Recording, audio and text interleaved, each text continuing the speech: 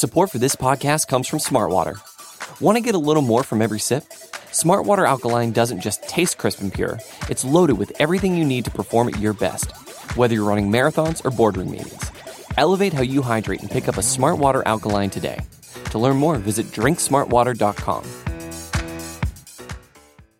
Support for this podcast comes from Healthnetics. Do you have nagging aches and pains from your younger, more athletic days? Healthnetics CBD is a premium brand CBD that may help take care of aches and pains, as well as relieve anxiety and sleeplessness. Healthnetics products are all natural, THC-free, made in the USA, and undergo third-party lab testing to ensure quality and purity. All CBD is not the same. Order today with a money-back guarantee at healthnetics.com and use promo code SPORTS for 20% off. You're listening to the Vox Media Podcast Network. Hello there, as my former colleague Sean El-Shadi would start these shows. And I'm going to look at the camera this time because I can't tell you how many people commented that I don't look at the camera enough because I'm always looking at the questions, my Skype, and not at the camera. So I'm looking at the camera this time. But, of course, this is Jose Youngs. Joining me this week on the A-side over here at MMAfighting.com is my very good friend, Anthony Walker of Sherdog. He's been on the show before, but that was, as Esther Lynn calls it, the extra live A-side live chat when we're both there in the same room together. But Anthony Walker is making his debut via the magic of Skype. Edition. The exclusive Anthony Walker, live from L.A. He's joining us via Skype. I'm great to have him. He's supposed to be on a few times before. Guests and whatnot kind of threw a wrench into that. But he is here with us. So, Anthony, welcome back. How you been since the last time we saw you? I believe it was UFC 239 fight week. Yeah, I think 239 fight week, man. Happy to be back. Always a pleasure chatting with you. We always have a good time when we get to kick it. So it's always fun to talk people getting punched in the face for money with some friends. So let's get the show on the road, my man. I think we saw each other at the Dominance MMA Media Day, too. That was a good time. You had, I heard, exhilarating interview with one Mike Tyson, if I remember correctly. Uh-oh. Oh, yeah, you cut out for just a second there. Yeah, ain't nothing, man. The magic of internet. But I heard we saw you at the Dominance MMA Media Day. I heard you had an absolutely riveting interview with one Mike Tyson, if I'm not mistaken. Yeah, I did get to talk to Mike Tyson, man. That was pretty cool. Like that was one of those moments you have to control your inner fanboy. Right. And Mike Tyson blowing weed, smoking my face the whole time. That's a bucket list thing. My dad thought that was really cool. Did he actually answer your questions? Yeah, he did. He just didn't really give good answers. Yeah. So I'm asking him about a bunch of fights. And he's like, "Yeah, I didn't even get to watch that fight." Like, okay, well, thanks for letting us be here, Mike. And weed smells great. Take care. Yeah, weed smells great. Take care. But all right, as always, this is the A-Side Live Chat. This is not our podcast. This is your guys' podcast. So leave a question in the comment section of the post. It's been tweeted out. It's sticky at the top of the site, or you can use hashtag the A-Side on Twitter. Of course, people are probably listening to this after the fact. You can always come and ask questions and then listen to it later on. You can go on Twitter. You can go on the site. It's going to be on Apple Podcasts, Spotify, Stitcher, Google Play, all that fun stuff. But Anthony, we're going to get right into it. From Grin N, longtime commenter. Yes, what are your thoughts on the upcoming fight between Corey Sandhagen and Frankie Edgar? How do you see this matchup unfolding if Edgar isn't victorious? What does that signal for him and his career? So yes, Anthony, this week it is official. Frankie Edgar will make his long-awaited debut at the 135-pound division against Corey Sandhagen, I believe at UFC Raleigh, not in the main event, in the co-main event. Couple things to unpack there. I remember when Frankie first dropped down to 145, he immediately fought Jose Aldo right away. And then he came up short, and then he fought Charles Oliveira. And I believe it was the co-main event at UFC 162. That was the Anderson-Chris Weidman, the first one. But now he's dropping down to 135 pounds. There is a lot of high-level marquee bantamweight fights in the pipeline. Coming up, we got Jose Aldo fighting Marlon Moraes. We got Uriah Faber fighting Peter Yan. Dominic Cruz is floating around out there. Aljamain Sterling just went under the knife. Now Frankie Edgar's there, 135. Henry Cejudo still recovering. But what do you make of Frankie Edgar's future, 135 pounds, his shot against Corey Sandhagen, and what happens if he comes up short? What does that say for the Answer's future inside the octagon? Man, I was definitely surprised by the Corey Sandhagen fight. Like, I like the fight. I think from a technical standpoint, that's a fun fight. That's a fight that I will have a lot of fun trying to dissect and dig into the X's and O's of it. Obviously has a lot of divisional relevance. The only thing that shocked me was that Corey Sandhagen isn't exactly a marquee name. Right. Now, while guys like us respect him, the people out there listening on the chat right now, they respect Corey Sandhagen, but he's not a name that strikes some casual interest like Frankie might be able to. So I figured the way you framed it leading into the question was perfect. Like, when he dropped to 145, his first fight was against Jose Aldo. Like, his fight was against the greatest featherweight of all time. And now I would think, with that in mind, I would think that they would have given him a more name value guy, which I thought the Aljamain Sterling fight was perfect for that. Aljo just seemed perfect, but obviously, his health issues have delayed that potential matchup. Now, as far as if Frankie doesn't come out victorious, man, I'm not really sure if we can make a whole lot of it because it would be his first fight at bantamweight. We don't know how his body reacts to that weight cut. We haven't really seen him cut weight before. Right. We've seen him just kind of walk in as is. This will be his first time cutting weight. Maybe he needs a second go round to optimize his body in that division. But of course, if he loses, he's not exactly the youngest guy in the world, and he's fighting one of the best in the division. So it might signal the end for Frankie Edgar, but I'd say we still need one more to be for sure on that. Yeah, I like you said, I love this fight. Surprised by the matchmaking, surprised at the cards being placed on, because we do have that big card in January, we have that big card in February, and to put it, I believe it is the Raleigh card, if I'm not mistaken, right? I'm not making that up. Yeah. We have supposedly that Houston card in February, supposedly have that big Conor McGregor card in January. Maybe Frankie doesn't want to fight on the same card as Conor McGregor if they're not fighting. Who knows? But I love the matchmaking. I've always wanted to see Frankie Edgar versus Dominick Cruz. That's been in the pipe dream of mine ever since they had that champions gathering. They had all the champions up on stage. I believe it was for that International Fight Week before the GSP Shields pay-per-view. And Frankie Edgar and Dominick Cruz were sitting right next to each other. They didn't look that much like Dominick Cruz looked like the same size as him. So I've always wanted that fight. Corey Sandhagen is on record saying like Dominick Cruz is his idol, and he kind of mirrors his fighting style off of Dominick Cruz. So maybe this is the next best thing. I don't know. I wish it was a 5-rounder. Maybe Frankie wants to see how his body reacts to actually, like you said, this is really the first time we've seen him cut weight. He would just walk into the octagon 155 pounds, cut maybe 8 or 7 pounds to fight at 145, and now he has to actually cut weight at 135. I spoke to him. I don't know if you had a chance to speak to Frank Edgar at the Dominance MMA Media Day, but I asked him point blank because he wants to fight. I got to speak to him there too. He wants to fight Conor McGregor. That was what he wanted to do at any weight, 155, 145, 170, 165. He wanted to fight Conor McGregor. I asked him, is there a timetable you're going to have? Because if you want to cut to 135, I'm sure you're going to want to actually go through the whole process and not have to bulk up to fight Conor and then immediately cut to 135. And he said his timeline was probably going to be around December, November. We're now pretty deep into November. Thanksgiving is right around the corner. So the announcement doesn't surprise me in terms of when it happens. The opponent surprised me, and the card surprised me. But I absolutely love this fight. Again, I want to see how Frankie looks before I can make a prediction on that one.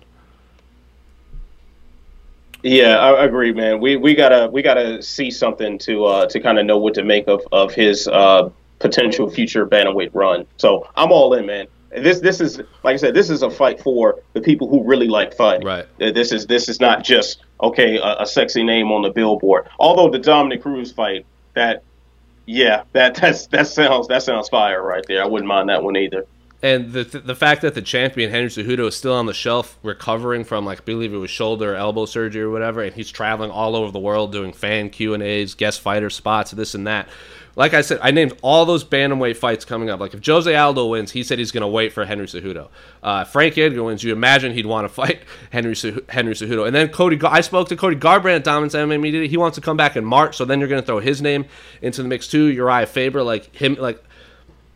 the bantamweight division is fantastic right now, and the champion is hurt, and there's so many, Aljamain Sterling should fight for the championship. Peter Yan should fight for the championship. Jose Aldo. If Marlon Moraes goes out there and beats Jose Aldo, what happens? He's not fighting Henry again, so we could do a whole episode of the A-side.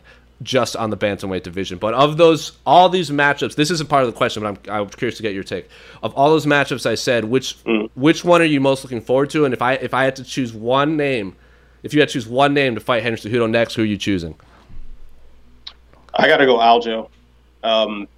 Aljo just, I like the technical improvements he's made as of late. I mean, the big knock on him before recently was like, yeah, he could kick, he could wrestle. It was like this weird hybrid style. Right. It was almost reminded me of Phil Davis, kind of the way he would approach a fight. But his hands have looked a lot better lately, a whole lot better. And I'm just very curious to see what his wrestling matches up against Henry Cejudo's wrestling, what that striking looks like, what the physical dimensions of their bodies looks like against one another. Like Aljo is definitely one of the more athletic guys at bantamweight as well. So I want to see how that plays out against an Olympic caliber athlete. Like there's so many little things about Aljo versus Cejudo that make it very intriguing to me. And then from a personality standpoint, they're two probably the most outrageous personalities in the division as well. The build-up of that fight will probably be a lot of fun, too. And let's not forget, Rob Font's also fighting Ricky Simone, so there's another bantamweight you can throw into this chaos. I know Aljamain Sterling has always really wanted to fight Cody Garbrandt, like, very badly. I spoke to him backstage in UFC Phoenix. He's like, I don't care if Cody Garbrandt wins or loses. I'm fighting that guy next. So maybe if Cody wants to come back in March, Aljamain's healthy again, and he wants like a 3-round fight coming off surgery, maybe we book that fight finally, because like I said, there's so many bantamweight fights all in this 2-month span, and maybe Aljamain fights one more time before fighting for the championship. Don't hate that Cody Garbrandt fight whatsoever. The history is there.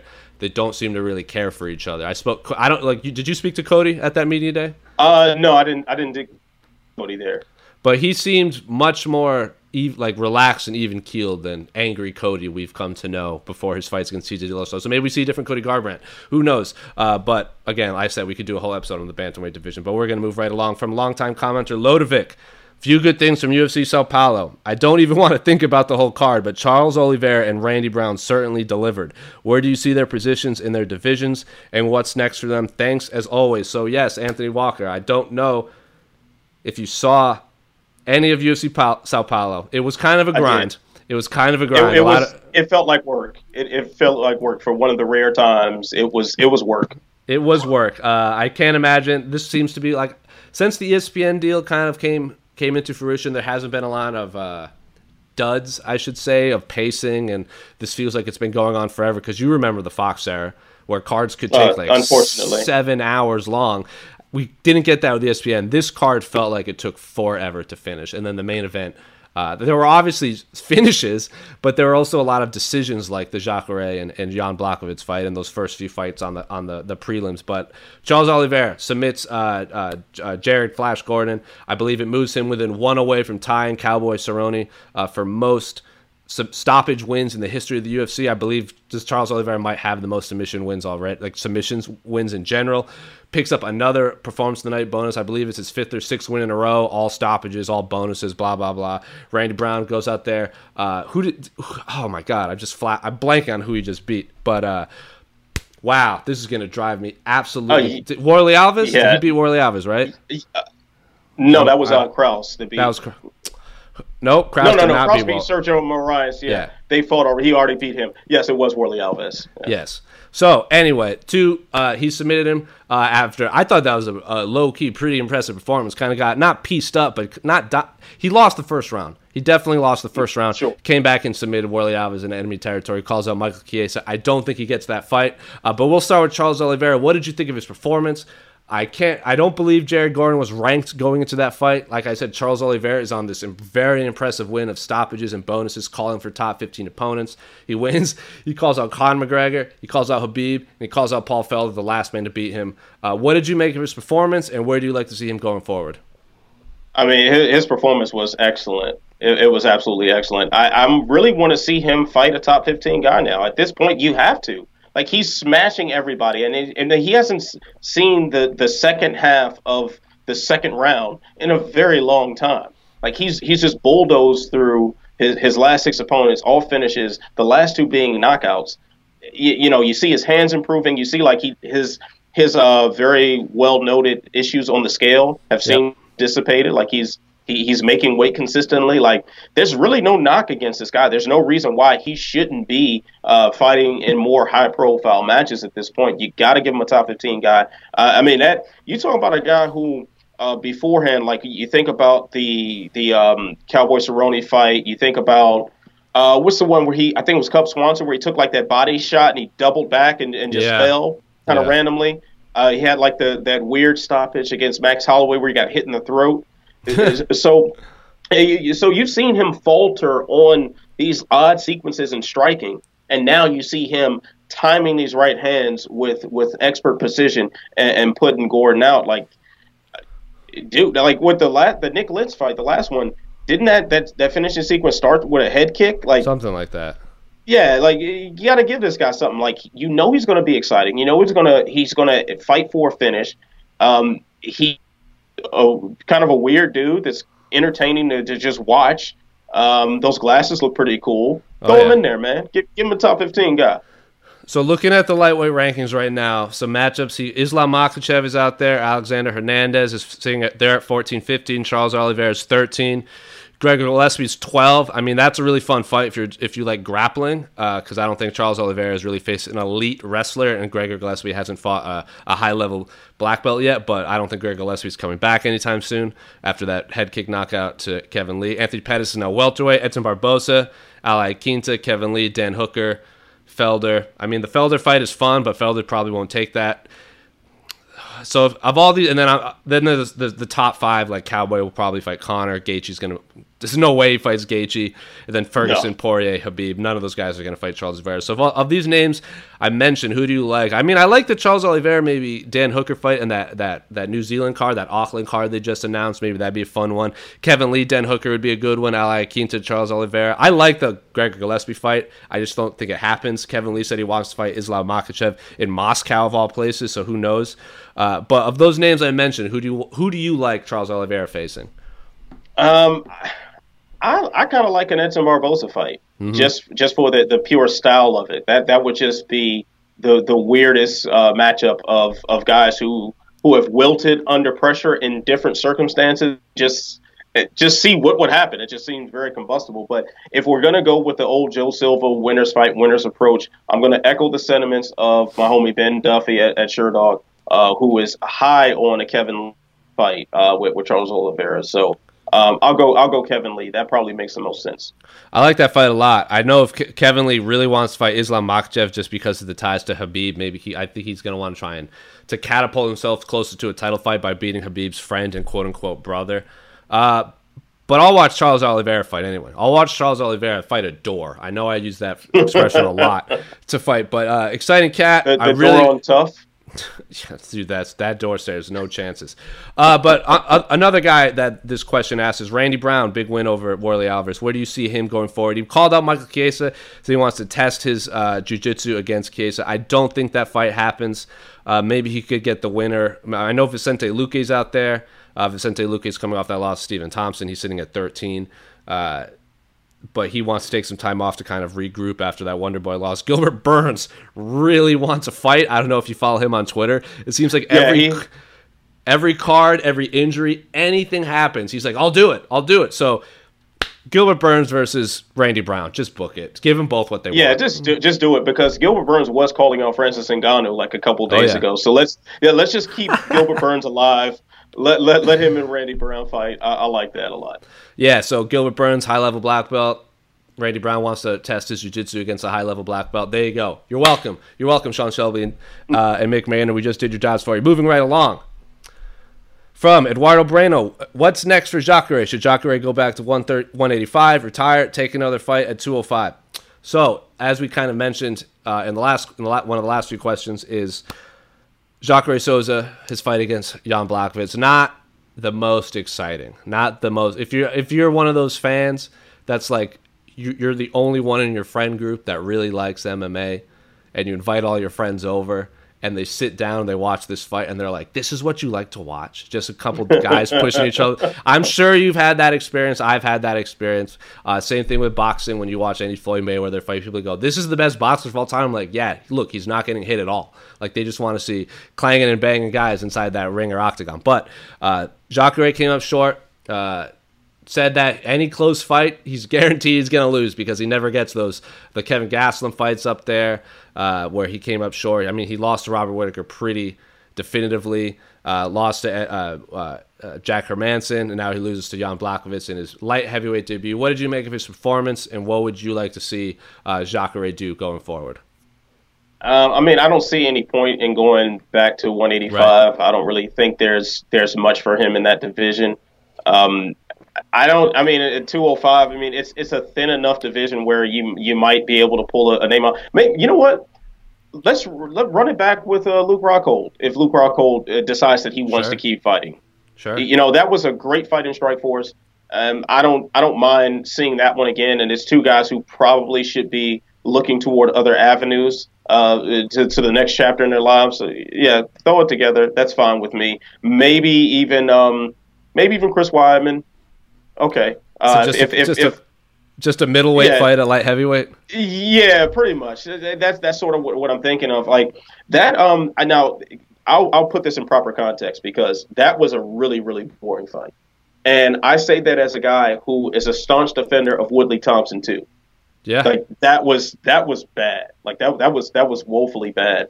For Jan Blachowicz, man. What terrible timing to have a fight like that. The performances he's been putting on, the exciting fights, win or lose, that he's been in lately, for him to now get this main event against a marquee name and to fall short in the entertainment department so far and barely win the fight at that, when you're at the end of your career and you're trying to get that John Jones sweepstake money, it's just kind of not the best timing. But for Jacare, yeah, give him a middleweight who's also moving up. Yeah, I'm just looking at the rankings right now. Jacare Souza is sitting there at 15, even though he's 0-1 in the division. The guy right above him, Nikita Krylov, Misha Serkinov, Ilir Latifi is moving up to heavyweight. Johnny Walker's there, so I don't think he'll fight any of those guys. So maybe if they want to just do the obvious Jacare versus Krylov fight, I mean, I'm sure they'll go back to Brazil sometime soon. Maybe they want to go back to Moscow. Maybe Jacare gets tossed, or in St. Petersburg, wherever, gets tossed somewhere over there. Who knows? But not the best performance from Jacare Souza, especially because you see a lot of these middleweights going up in weight, like the Thiago Santos, Anthony Smiths, these guys that are finding new life at middleweight, and then they go on this run and they get these title shots. But what I was speaking with Pizza Carroll about this last week with these middleweights going up. It seems like Chris Weidman and Luke Rockhold, when they went up from middleweight to light heavyweight, if they had won, there's no question they would fight John Jones next. There's no question. Right. They both had. Chris Weidman and John Jones have always wanted to fight. Luke Rockhold has the history with DC. He's talking the good talk, and Chris Weidman, same thing. Those two guys lost very violently, like quick. And all week, all the questions were, well, when you win, are you going to fight John Jones? When you win, are you going to fight John Jones? Can you remember anyone asking Anthony Smith or Thiago Santos those questions when they went up to light heavyweight? Because I can't. Absolutely not. They went up there with nothing to lose. I believe Thiago Santos, it was a short notice fight, and then he won so impressively. He just stayed in the division. I believe I can't remember who he beat, but he just went on this tear. He had that crazy Jimmy Manuel fight. He beat Jan Blachowicz. Was it Eric Anders that he pieced up? Yeah, Eric Anders. Like it was.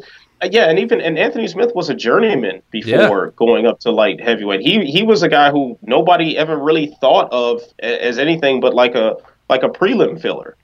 Right. You know, he had like a failed stint at Bellator. Like he just wasn't a guy that anybody was watching, and now, you know, he goes up a weight class and he's something to tangle with. And those two guys didn't have anything to lose. They went up and no one thought they were going to fight for a title, and all of a sudden they've strung together a bunch of uber impressive wins and they're fighting for a championship. The opposite was with Luke Rockhold and Weidman, where maybe I can't speak to what they were thinking about. Maybe they did look past their opponents. I know Luke Rockhold looked past Jan Blachowicz because we interviewed him at UFC 239, and he's like, "Come on, guys, I'm fighting Jan Blachowicz. Like, come on, like who am I actually like?" He lost to Thiago Santos, who was a failed middleweight, and then he's calling out Anthony Smith and this and that, and you saw what happened. Got his jaw broken in the second round against Jan Blachowicz, who's not historically a knockout artist, and then Weidman gets KO'd by Dominic Reyes. I don't know what Jacare Souza was thinking. I don't know if you read our piece that our own Guilherme Cruz had, where Jacare was like crying on his way to the gym before his last fight. He felt depression, and he didn't know if he wanted to keep fighting anymore. Like he felt like the joy of fighting left him, and he was it was before his Hermanson fight where he would be like driving to the gym and he would have like tears rolling down his cheeks and this and that. And I'm like, when I hear that, I'd never like telling fighters to hang it up unless it's like after a bunch of crazy KOs. But if you're crying on the way to the gym and you can't get your head on straight when you're about to go fist fight another human being, maybe it is time to hang up the 4-ounce gloves.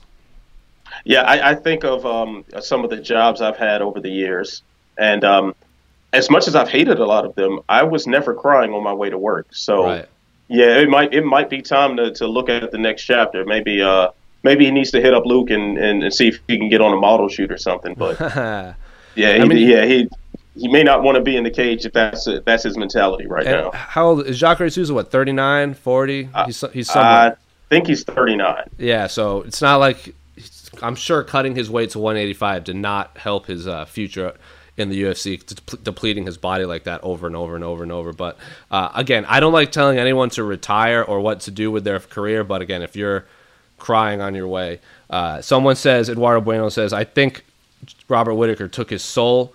Doc says his decline has been obvious for a while now, but in his last 2 fights, he's looked like a different fighter. No shame in losing to Jack or Jan, but the way he is fighting in those 2 bouts made me think, what the hell happened to Jacare? He used to be such a vicious killer, and that was dangerous everywhere. It pains me to see him looking washed up like this. I don't know if he's washed up. It was his first fight at 205, and he's fighting a guy that's already in the top 5. So, again, nothing to hang your head at, but you remember that Chris Weidman fight. He knocks Chris Weidman dead. I mean, people talk about Jacare being this elite jiu-jitsu practitioner, which he is, but he knocked Weidman dead. He knocked out Derek Brunson in that Charlotte card. So I don't disagree. It's very weird to see Jacare having these boring decisions after seeing him just murder people in the octagon and the cage for so long. But I think it's also, too, important to remember that styles do make fights. And just the way these two happen to coincide with one another, it just wasn't fun to watch. It just happens like that every so often. And that's just like, for Jacare to say like he didn't experience the joy in fighting, neither did we Saturday. So. Cold-blooded. All right. That was pretty mean. I'm sorry, Jock. Moving along from SJY, longtime commenter. Oh God, I haven't even read the question, but the subject of this question is electrified fences.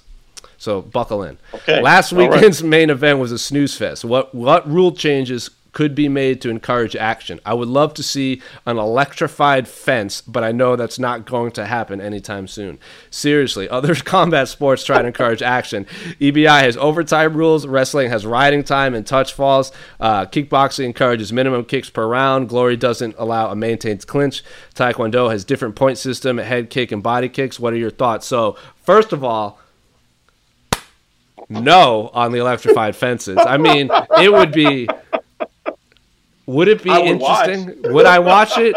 Yes. Would it bring a lot more eyeballs to the UFC?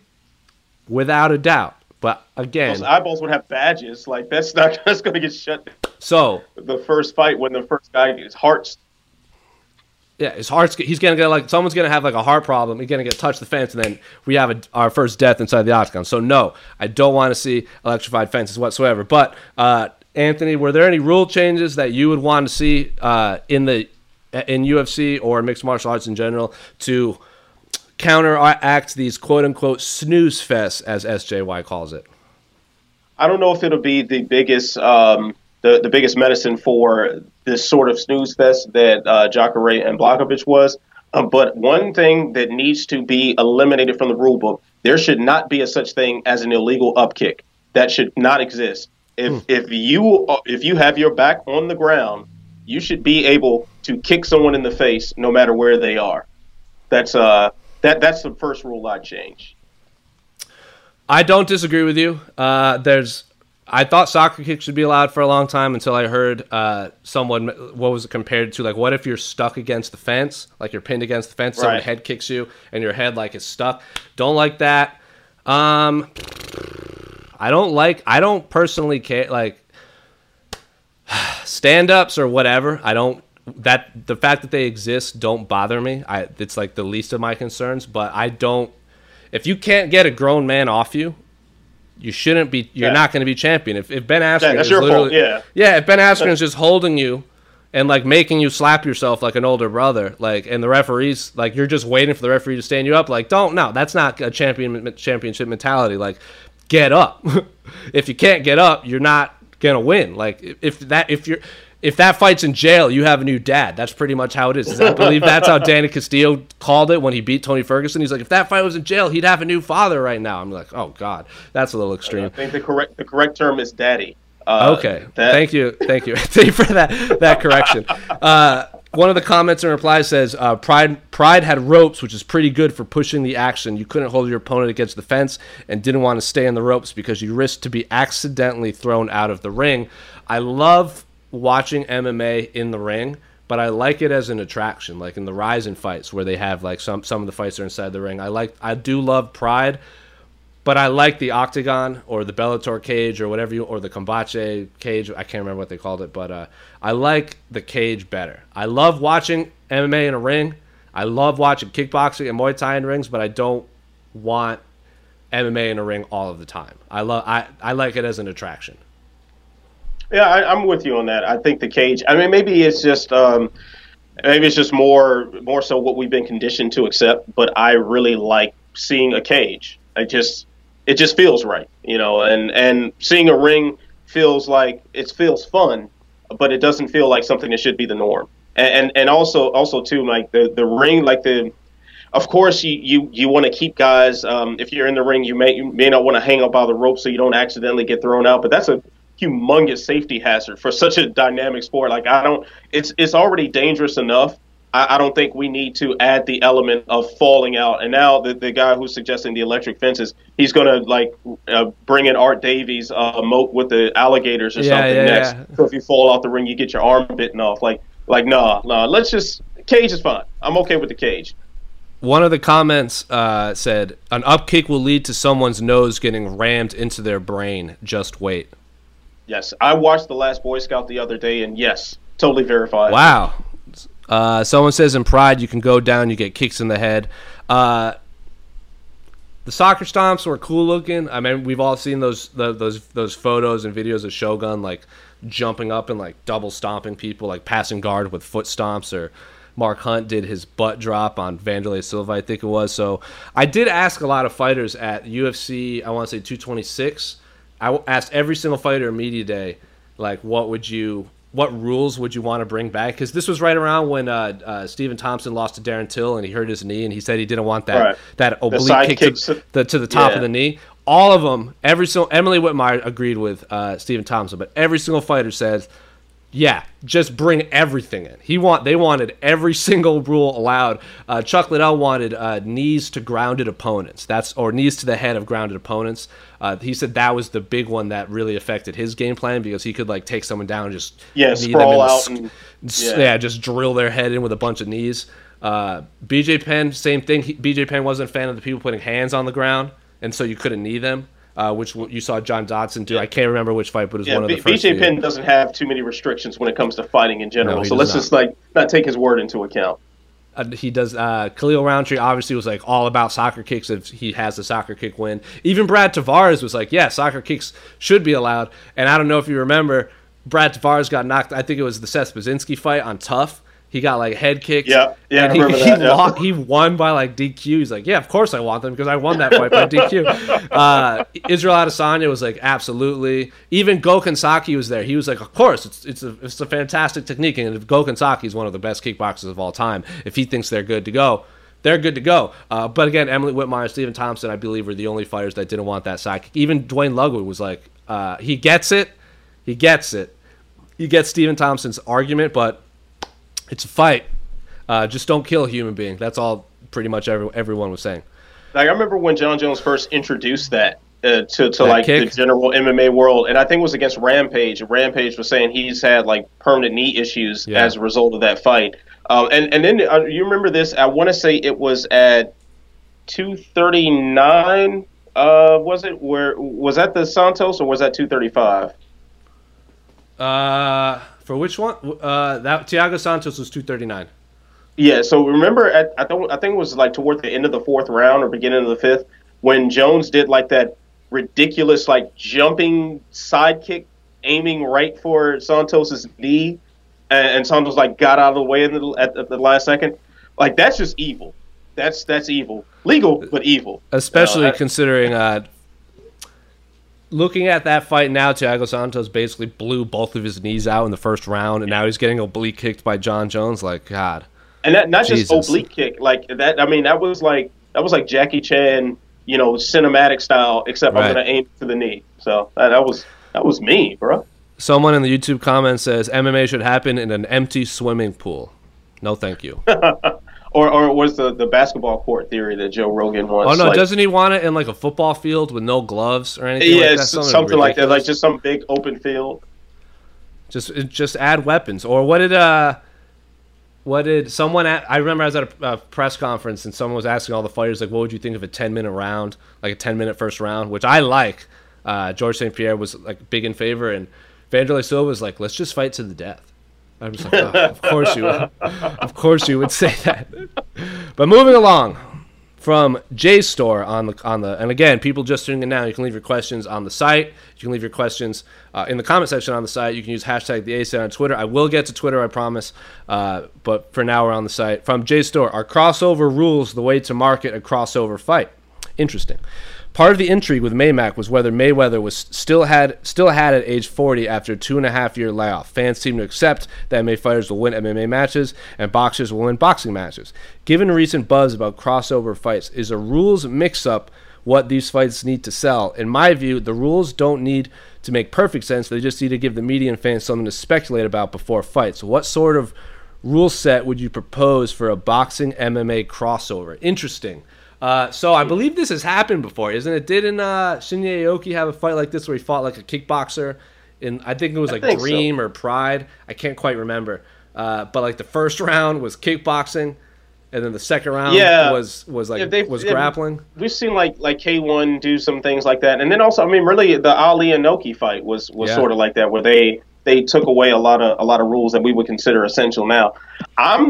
I'm not mad at it, because if we're already getting ridiculous to the point where boxers and MMA fighters are challenging each other every other day in these completely nonsensical matchups, okay, the rules can be not well. Like, all right, whatever.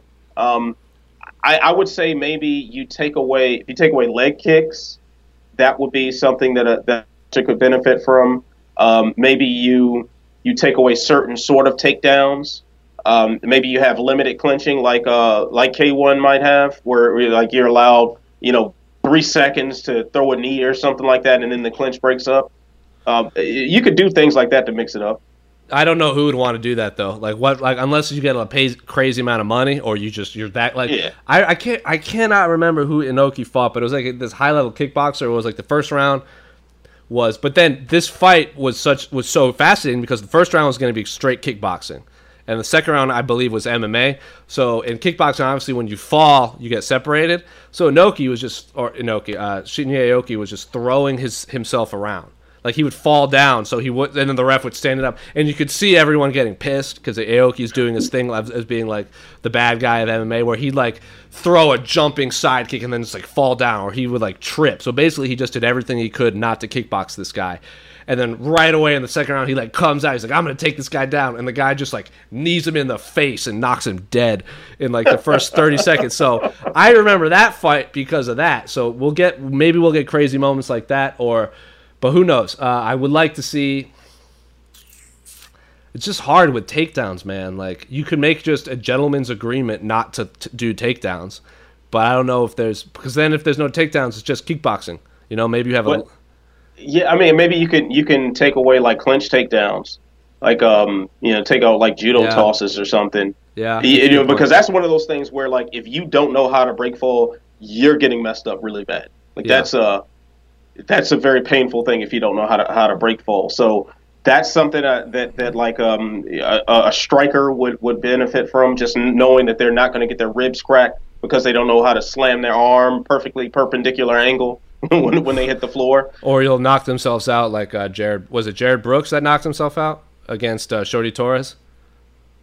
I was also, I think Gray Minard knocking himself out also. But that yeah, was yeah. that was a wrestling takedown. But yeah. That's you understand the point there. So I would I mean, I'm okay with it because it's such a ridiculous situation. It's like we can't like have these farcical fights and then get mad at the rule set. And then get mad that something farcical is happening around it because it is a farce in general. So, all right, go sell it full on. 100% farce. Let's do it. And didn't Tim Sylvia and who was it?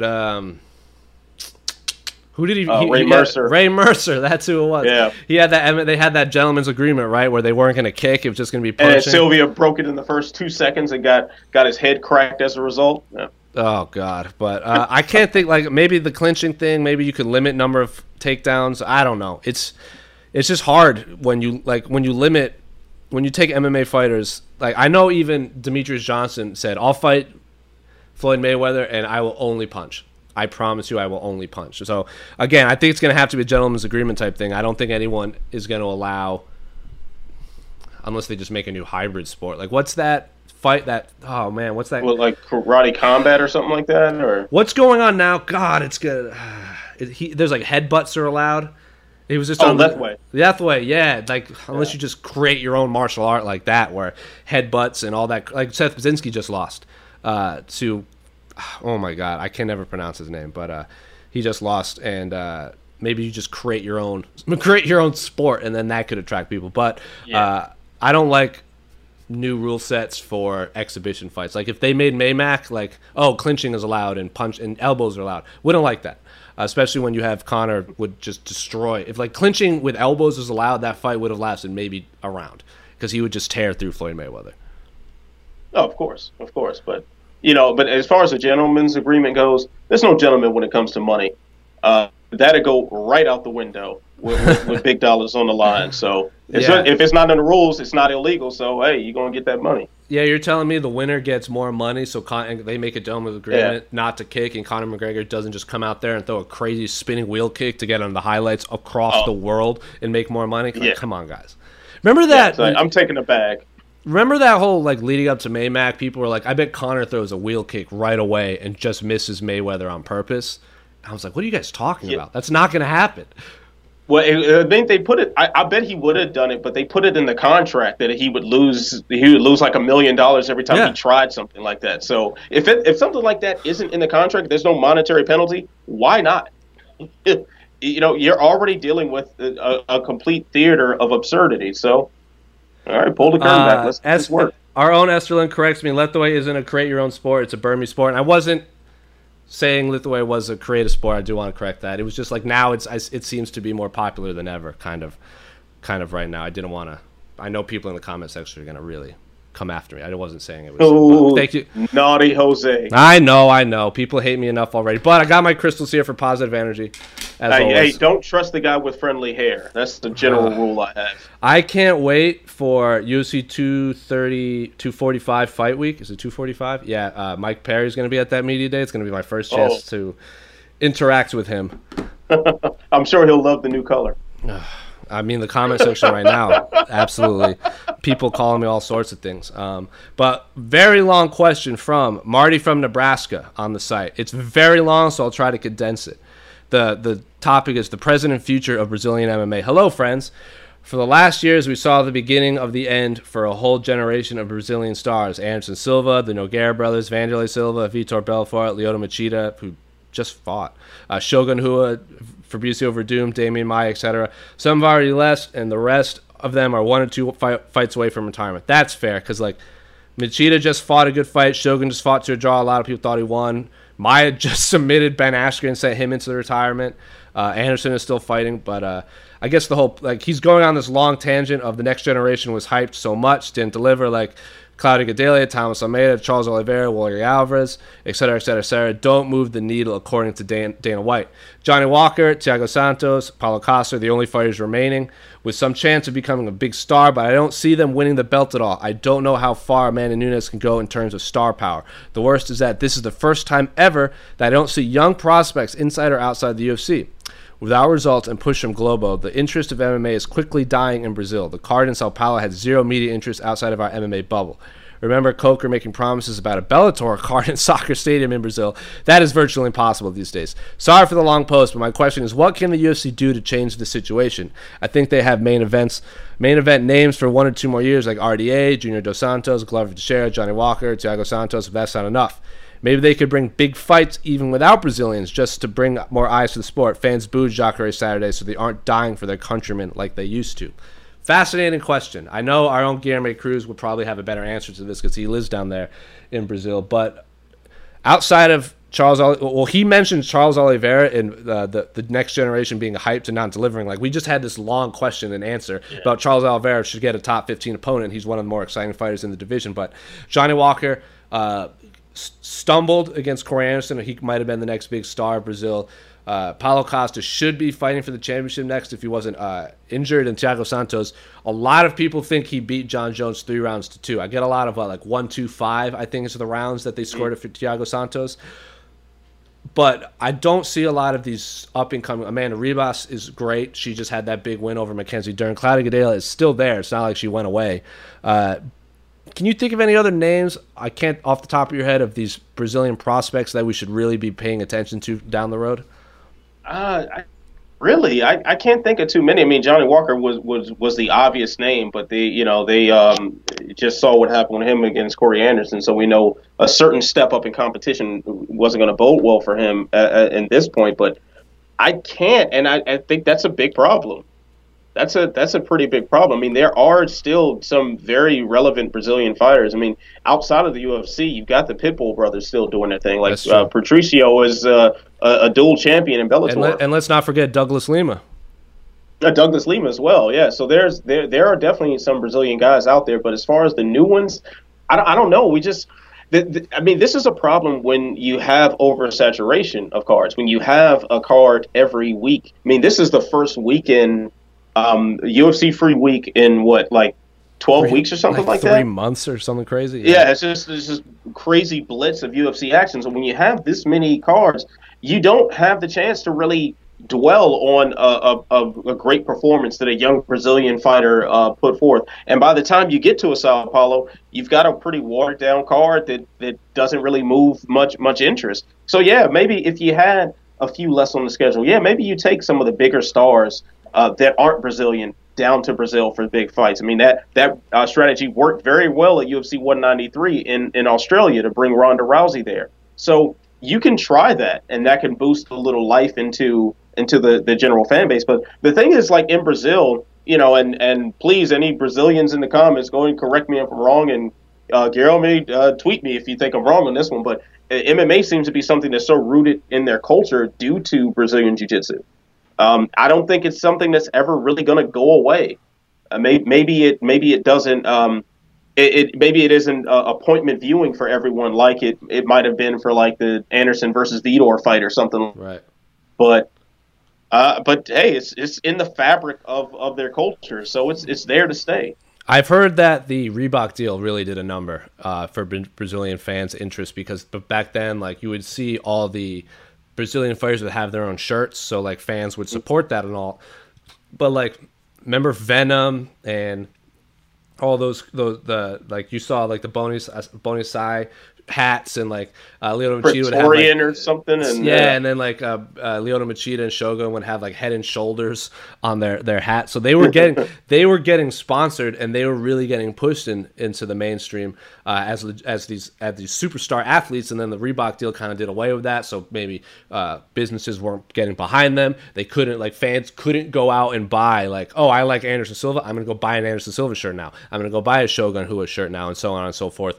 So I've heard that has kind of that's done a number on fan interest in MMA down there in Brazil. But like, we're talking about superstars like Chris Cyborg is from Brazil. It's like, yes, she's in Bellator, and Amanda Nunes, the greatest female fighter of all time, is Brazilian.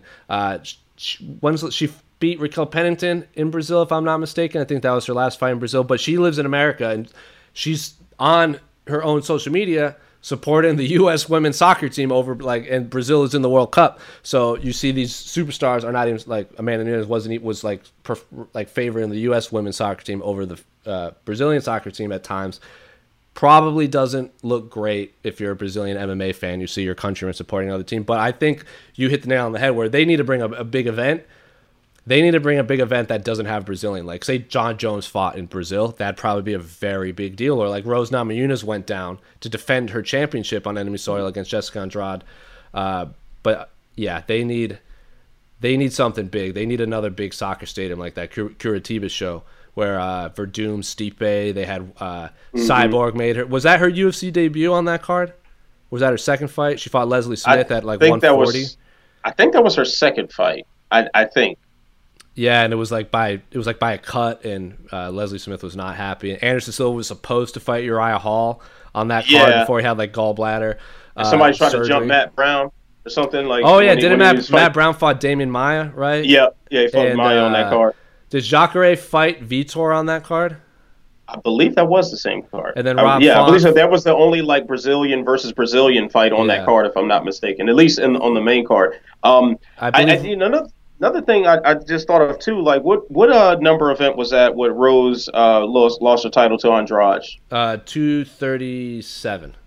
37. So I think they made a huge mistake with the way 237 was structured. Why have Anderson Silva fight Jared Cannonier on that card? Like, why not put him in against a name that would have been sexier, that would have attracted more just fun attention? Why have Jose Aldo in there against a young killer like Volkanovski? Like, when you bring the Brazilian stars to Brazil to die in front of everyone.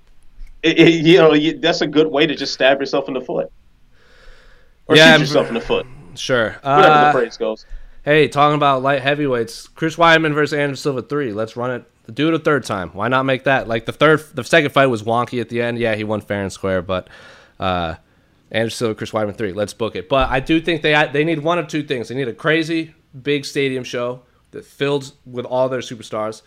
And Kron Gracie needs to be on that card. Guilherme Cruz is like, he needs to fight in Brazil. Like, he wants that. Like, imagine a Gracie, like, direct, like Hickson's son fighting in Brazil again. Has to happen. They need a big stadium card, fill it up with all the Brazilian stars, throw Kron Gracie on there, or they need to bring, like, a John Jones or an Israel Adesanya or someone like that down to Brazil to really drum up interest for that market. Because, like this commenter said, the interest in Sao Paulo apparently wasn't that big for non-MMA media, but it was a bad card anyway. So wasn't that big for American audiences either. No, certainly not. That was not a good card, even on paper. It just wasn't really much there. So no shock that only the MMA media cared, and the MMA media barely cared about it. So. Well, Guilherme Cruz did fantastic work down there, so you can go check out all of his stuff on our site and the YouTube channel. He got interviews with all the English speakers, and then had a lot of great write-ups with his fellow Brazilians who didn't have translators there, so highly recommend checking out his work. But hopping over to Twitter, from Gabriel Arnautovic, I apologize if I mispronounced your name. Hashtag the A-side. You can use that on Twitter. With the welterweight title fight happening just a few weeks away, have we heard any news on Tyrone Woodley? Seems like since he lost, all talks of him have gone ghost. Well, first of all, it's Tyron. There's no E at the end of Tyron Woodley's first name. But last I heard, wasn't Leon Edwards hinting at they offered him a fight against Tyron Woodley in the co-main event of that January card? Yeah, that's what I was hearing. I've heard from someone who had a little knowledge inside of Edwards' camp that was being discussed. So, I like that fight. I like that fight a ton. I know Pete Carroll and I talk about that fight a lot as a fight we really want to see. There's a big UFC London card coming up from what I hear. Rob Whittaker and Darren Till supposedly have agreed to terms via Twitter. They both want to fight on that card. Leon Edwards he's like the man lost in all of this. Like, he's on this super impressive win streak. I believe the last person he lost to is Kamaru Usman. he just beat RDA in his first main event. He's beating Gunnar Nelson, Cowboy Cerrone. He's beating guys that are impressively, and I think he calls himself like Left Elbow Larry, named after Michael Bisping, because he dominates in the clinch with that left elbow. He needs a card that can get him attention. So if they want to throw him on that London card, give him a big name. I know a lot of people are going to watch Darren Till and Robert Whittaker fight, so maybe he gets some of the fallout. If you throw him in the Tyron Woodley against Leon Edwards in the co-main event on that Conor McGregor card, perfect. I like that fight in general. I like how it's a 3-round fight. It's a great co-main event for that Conor McGregor fight, because if there's a championship, I doubt they're going to put a championship fight on that card, especially because, like, how can you justify Conor coming off a loss headlining over a title, if that makes sense? Right. So Leon Edwards versus Tyron Woodley, I think, is an awesome co-main event for that fight card. Yeah, and for a co-main event for that Conor card, it makes a lot of sense, because if you can't have a champion in the co-main and make it justifiable, we'll put a guy who just lost his belt in there against a guy who should be fighting for a title right now. So that just makes all the sense in the world. And then also, too, from the UFC standpoint, Leon Edwards and Tyron Woodley aren't exactly the guys that the promotion tends to favor. Right. So this is kind of a way that they can kind of kill off, someone that isn't exactly always in their good graces. So makes sense on a lot of different angles. And then other than that, like the welterweight, like we talked about the welterweight division earlier, but I think that BMF championship I love that fight. Wasn't exactly what the UFC needed in terms of like rankings and stuff, because Masvidal doesn't care. He just wants to fight the guy with the most numbers. Like, I thought before that Nate Diaz fight happened, I thought Masvidal Leon Edwards was a great co-main event for Colby versus Kamaru.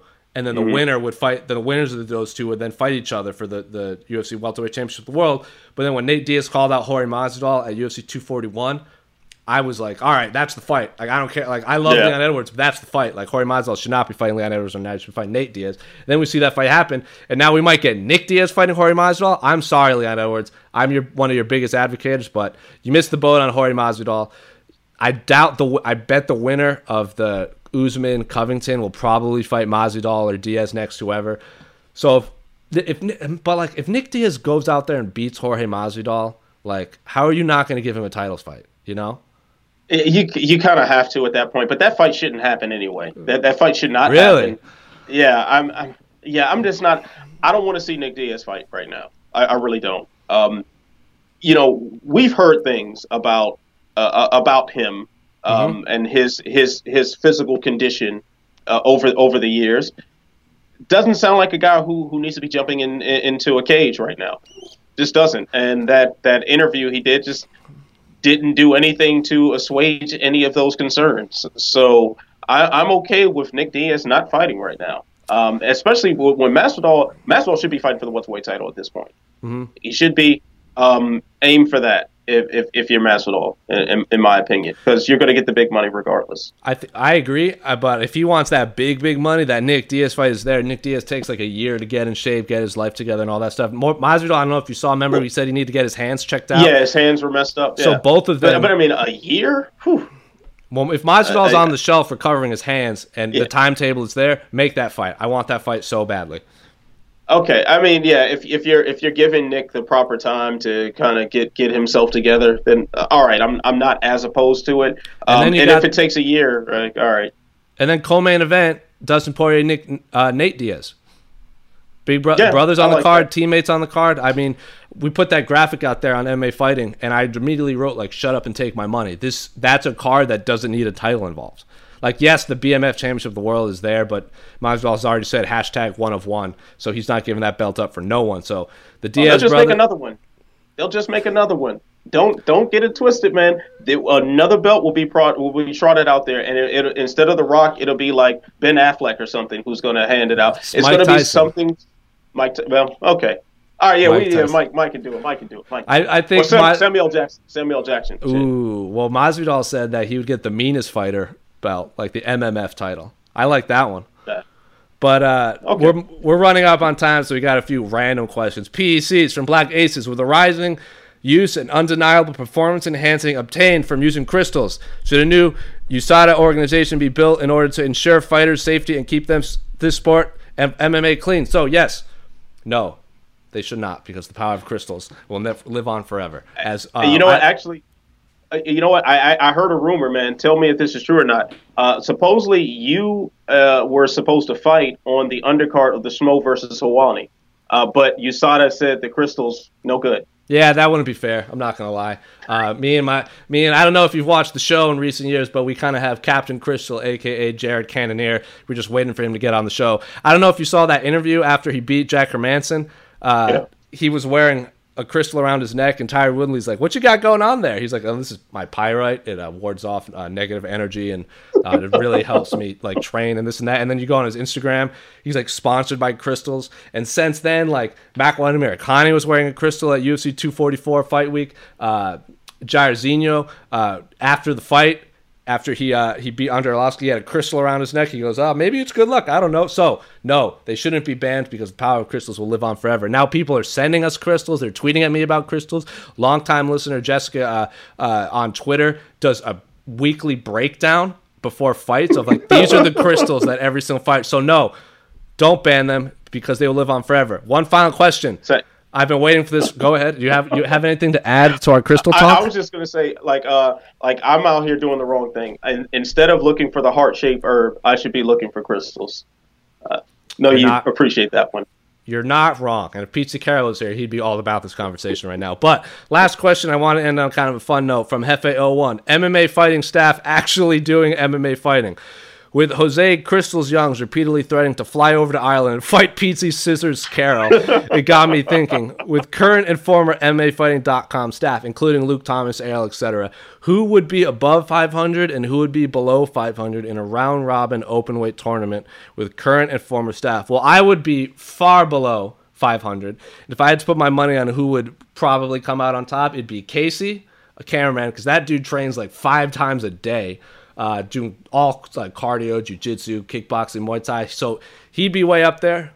If you ever see him like around during fight week and he's not doing anything, he's usually sitting there shadow boxing anyway. Sometimes he comes up and just knees me in the ribs. It's not a fun time. Luke Thomas, that dude is huge, and he's super into powerlifting and jiu-jitsu and everything. So I'd probably put my money on those two. Sean Al-Shadi does jiu-jitsu. I've seen him do it a few times. He'd be way up there. Mark, as AK Lee calls him, he calls him the stone pit bull of the MMA media. I don't know if you know Ishii from New Japan Pro Wrestling. He's kind of like compact and built with like no neck and everything. Yeah. So he could surprise some people maybe, but I would be far below. Danny Segura has been doing boxing for a while now. I'm sure he would do great, but I'd be there in spirit handing out, like, you know how moms hand out the orange peels after soccer games?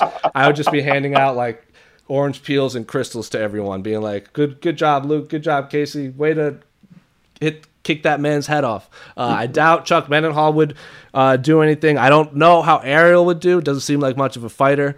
But rest assured, I would do terribly. And our videographer, Alex Savas, would probably kick my ass anyway. So there you go. But anyway, as always, this has been the A-Side Live Chat. And as Anthony Walker knows, at the end of the show, you get to plug a little promo. You get to plug anything you want. Talk about fighting. Talk about crystals. Last week it was my mom's birthday, so that was my promo. But Anthony, the floor is yours for whatever you want to talk about. All right, cool. Well, you can follow me on Twitter at AntWalkerMMA. The Walkout Network, my YouTube channel, check that out. You can find my work on Sherdog.com. Got some good work on MMA on Point as well, that YouTube channel. But this weekend is my baby shower. My son will be born at the end of the year, and having a baby shower. And wish me luck. Pray that I don't pass out because I'm scared as hell. Sounds like you need some crystals in your life, my friend.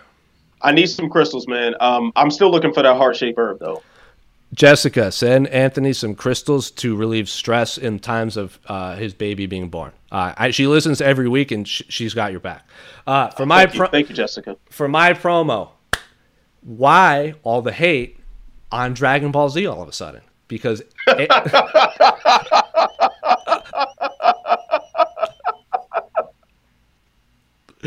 I'll give you a second there, Anthony.